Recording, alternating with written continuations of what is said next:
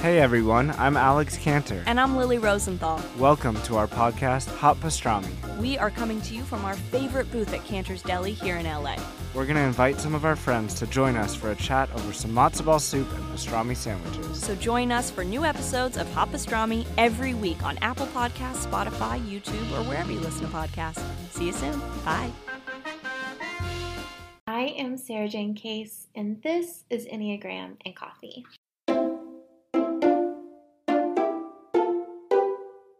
Hello friends, happy Wednesday. I hope the week is treating you well. I just want to start today's episode off by saying that I have been kind of coming down with a cold, so please forgive me if my voice is a little bit off. We're doing our best over here. All is well, but might sound weird. Today is another Q&A episode. Now, as a reminder, you can always text or call your questions into 828-338-9127. These can be Enneagram related. They can also be creativity related, self-care related. You know, all the things we talk about over here. Just let me know and we can answer your question. I answer a new question every single Wednesday, so all questions do get answered. Now, today's question is one that I kind of did store up for this week because I knew I was starting a temporary series this Thursday for those of you who are interested in becoming an Enneagram coach. So let's get into the question and then we'll talk a little bit more about the series. Question is, hi Sarah Jane, hello. I'm wondering what your journey to becoming an Enneagram coach has looked like. Also, if you have any advice for someone thinking about quitting their job to become a coach, I would greatly appreciate it. Thank you so much for the work that you do. Thank you. Okay, so I can tell you a little bit about my story. If you're not new here, this might be a little bit redundant, but just in case, let's go into my career journey. And if you're familiar with the Enneagram 7, my career journey is extremely an Enneagram 7 journey. It has taken a lot of evolutions, a lot of twists and turns. So we're in for a little bit of a ride. I'll try and make it quick. So I personally have just always been into a few things. I've always been a writer. I've always been a reader. I've always been into the way people work and why they do the things they do. These are just constants in my life. Like ever since I was a little kid, I was inappropriately playing therapist to my family and like trying to understand why people are the way they are. And so that has always been there. Now, when I was in college, I was trying to figure out who I was, who I wanted to be, what I was interested in. If you listened to the Purpose episode we did a few weeks back on Thursday, I talked about that journey to purpose. So you can hear more about that there. But all in all, in college, I took a photography class, and it was at the end of that class that I was like, this is it for me. This is what I want to do. This is what I want to major in. So I determined at that time I wanted to do photojournalism. I wanted to focus on travel photography. Specifically, I wanted to work for National Geographic. That was like exactly where I wanted to be. I took a photojournalism job while I was still in college for a summer. It was not for me. I learned a lot in actually experiencing it. It was very different in my mind than it was in real life, and it just wasn't the right fit. Now, my senior year of college, I was asked to photograph a friend's wedding, and I did, and I was like, well, this is good money for what I'm doing and where I am in life, and I had been, going to school full time, working at a coffee shop full time, and really trying to navigate, coming not from money and being in school and trying to pay for school and pay for my life out of school. It was a really tricky time. So taking this wedding, I think I charged like $500 or something, and that was like a week's worth of coffee shop work, if not 2 weeks at that time. So it was great for me. And so I started working while I was in college. I started a photography business specifically around portraits and weddings. I went to a small Southern Baptist school. A lot of people were getting married, and I carried that into my post-grad life. So I worked as a coffee shop, a barista, and I photographed weddings and portraits in my off time. So I was kind of doing both. I did photography. I ran that photography business for about 7 years. It took multiple iterations. I was a wedding photographer. I was a portrait photographer. I did boudoir for a long time and really loved that. When I was doing boudoir, what I realized is what I loved the most about this work was getting to talk to people about themselves. What do you like about yourself? What is your favorite part of your body? Like, what do you worry about? These like pre-interview questions were actually my favorite part. And so I remember noting that, but I also was really bad about charging enough money. So I was overworked, underpaid, and exhausted, and I burn out. And so I had this like fantasy of like, if I work at a coffee shop, it's going to be great. I'm just going to have the best life. At this time, I lived with two of my really good friends, and I think my rent was like $250. And so I was like, this is going to be, a time for me to just go to work, get paid, come home. I did not do that. I became the manager in less than a month, and I was doing photography on the side to cover the rest of my expenses and the lifestyle I wanted to have. So I was really overworked at that time. Now, from that time, I learned, this isn't really the right fit for me. This feels like a temporary thing. I was there like 9 months. And I knew it's time for me to like look into getting a different job. So I was thinking about getting a job working for someone else where I would get paid a salary and could just focus on work for real this time. And I got a job as a marketing director, and I loved that job. I think I was very good at that job. And I had a really good time doing that. I did that for about 1.5 years. The trouble was that, we live in a small town and people just can't pay what they need to pay for people to be able to live. And so I couldn't really afford to live off the salary that I was getting paid there. And so I started taking on additional work. I was still doing photography on the side. I was doing a lot of commercial photography at the time. And I started picking up marketing clients, like social media marketing clients. And I was doing that on the off time, meaning I was working basically 24/7 still. And I started working with a friend of mine, and we realized he was doing the same thing. He was leading marketing for a nonprofit, and he was taking on clients on the side. And we were like, let's just start a business together and actually make this work. So we started a business together, and we did that for, I want to say 2 years. This timeline is take it with a grain of salt. I'm kind of throwing out numbers here. So I think we did that for about 2 years, and that business was great. It didn't make a ton of money, but we really didn't charge enough. We needed to charge way more than we were charging, especially for the amount of work that we were doing. We were doing photography, copy editing, we were running their socials, we were strategizing, we were doing analytics, and we were just doing a ton of jobs for the amount that we were getting paid. In that phase, I just recognized that I really wanted to be working with people one-on-one, not necessarily on marketing their business, but on themselves inside of their business.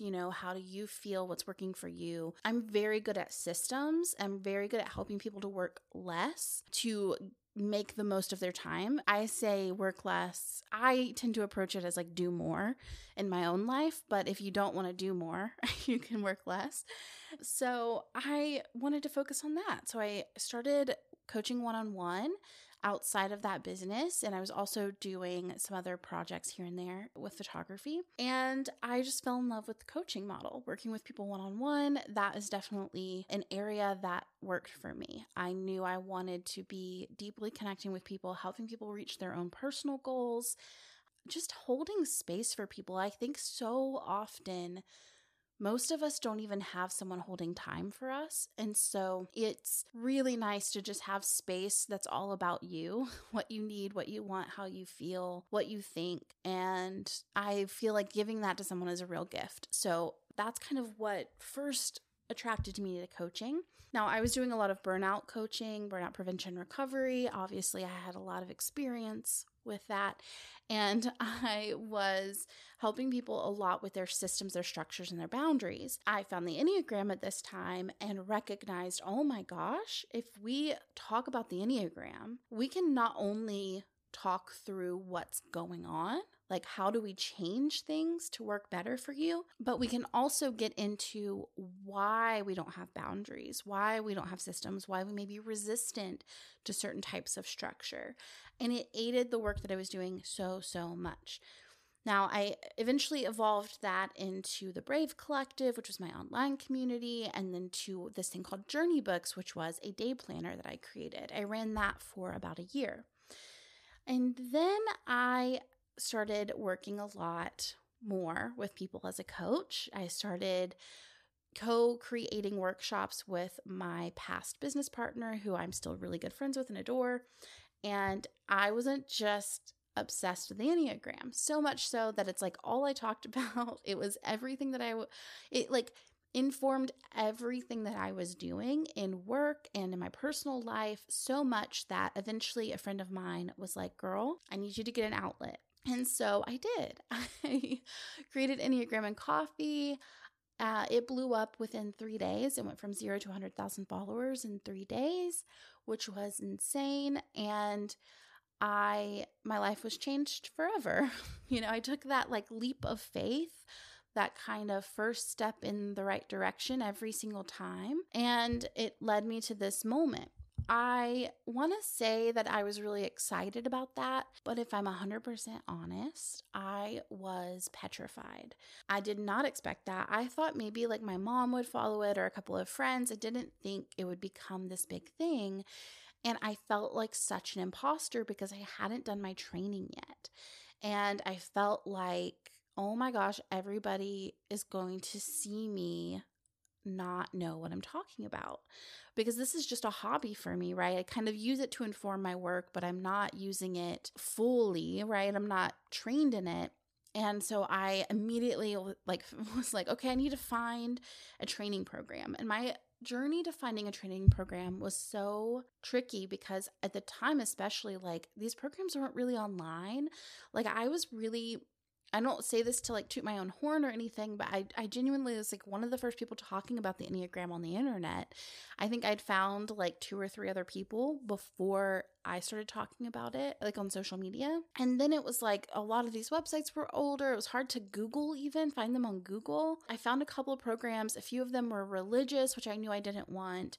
A few of them were really specifically created. Like this was pre-COVID. So like nothing was really online yet. And the one that was online, I didn't look credible, if I'm honest. And it was like very religious based. And I was like, I don't want to do that. And I found my training program through Google. Luckily, I really liked the program that I did. But the thing I didn't recognize until I got there was that it was heavily focused on corporate training. So now when people ask me, hey, who am I wanting to train with? Now that I'm in the world more, I typically say, I recommend that one if you want to do corporate training. But here's what I would do differently if I were to start over. I would get my original certification online with a diverse group of teachers and business education. Because here's the thing, my initial program was like a 3-day intensive. I flew to California, stayed in a hotel, which was very expensive. Then I also paid for the program. I worked for 3 days with a single teacher who I love, but was just one person, right? And so I'm getting just one perspective on the Enneagram. We're having dialogue, but it's like not exactly what I needed necessarily or what I would personally recommend as your journey. I would do that, and then I would do what I have done since then, which is to take workshops and trainings from every program. There is so much to learn from every school. There's just a ton of information out there. And I don't think the Enneagram is something that you ever stop learning about. And there's so many different perspectives that are all valid and interesting and have informed the way that I approach the Enneagram. And typically I kind of take a little bit from this school. I kind of hold a little bit from another school. And there's just a lot there. But to get my baseline certification, like, okay, I feel qualified to do this work, I would do that with a program like Enneagram University that is, there's a variety of teachers, teaching styles. It's mostly psychotherapists or counselors or mental health professionals who are teaching these workshops. It's just not somebody who counsels at a church or something. It's like a real legitimate certified qualified teachers and a diverse group of them. It's not just like a bunch of like old white men, no offense, everybody in the Enneagram world. I love a lot of you. There's a lot of old old white people. Okay. And so I personally am someone who wants to learn from diverse voices. That's a high value of mine. And I think that's a high value of Chrissy, who created Enneagram University. So I would probably start there. Also, the cost of the program would have been so much cheaper if I had not had to fly to California and do this whole thing. So I definitely recommend doing it online first, getting your certification, doing the intensive, and then going from there. Here's the thing. Mental health professionals, they do these things like called continuing education hours. And I really think that's a major priority for you as a coach. So if you want to become a coach, in my opinion, that is a high priority, that you are continuing your education. So when I say get your certification and then continue to learn, I genuinely mean that. I personally like to kind of pick from different schools, try to learn from all the schools, because I mean, this is my work, right? This is what I'm doing. So I don't want to stop learning. I don't want to stop growing in my understanding. I don't want to stop expanding my understanding. And I don't want you to do the same if you do decide to become a coach. So that's what I would do differently, is I would train online, and then with a school I really respected and admired, that's not as niche down as mine was, right? Mine was like so focused on corporations. I think that's very valid if you're going to go into teaching corporations. Working with a school like that is great. However, if you are wanting to keep your options open right now, I don't think that's the move necessarily. So all of that to say, where do you start? So I have actually put together an easy printable guide for you that walks through the first few steps of starting your coaching business, from training program to marketing to how do you navigate like licensing and all of that stuff. It's a list of each step to begin your coaching business. So I have linked it in the show notes for you. It's free. You can just download it. It should kind of take you step by step. Really, step one is becoming certified. I am a big proponent of that at this point in my career. I just believe that training is important. Number two is figuring out, who do you want to serve? What is your niche? Who do you want to work with specifically? My personal favorite rule of thumb for this is thinking back to who you were 3 years ago, what you needed, because when you look back, you're able to empathize, but you're still not in the thick of it necessarily in the same way, but you remember the pain of having been there. And so you can kind of speak to your ideal client, pull them along with you, and really do some great work there. Now, I want to go deeper on this with all of you because I'm starting a series over the next few weeks on Thursdays, sharing tips for those of you who are curious about becoming an Enneagram coach. So stay tuned for that starting tomorrow. So each Thursday for the next 4-ish weeks, I believe, will be targeted toward what you might need to know in terms of starting and creating a thriving coaching business. As always, it is an absolute joy to create this content for you. Thank you so much for sending in your question. And again, if you have Enneagram questions or questions related to creativity, business, coaching, self-love, self-respect, all of those good things, just send them in to 828-338-9127. And I will see you tomorrow for the next episode. Bye.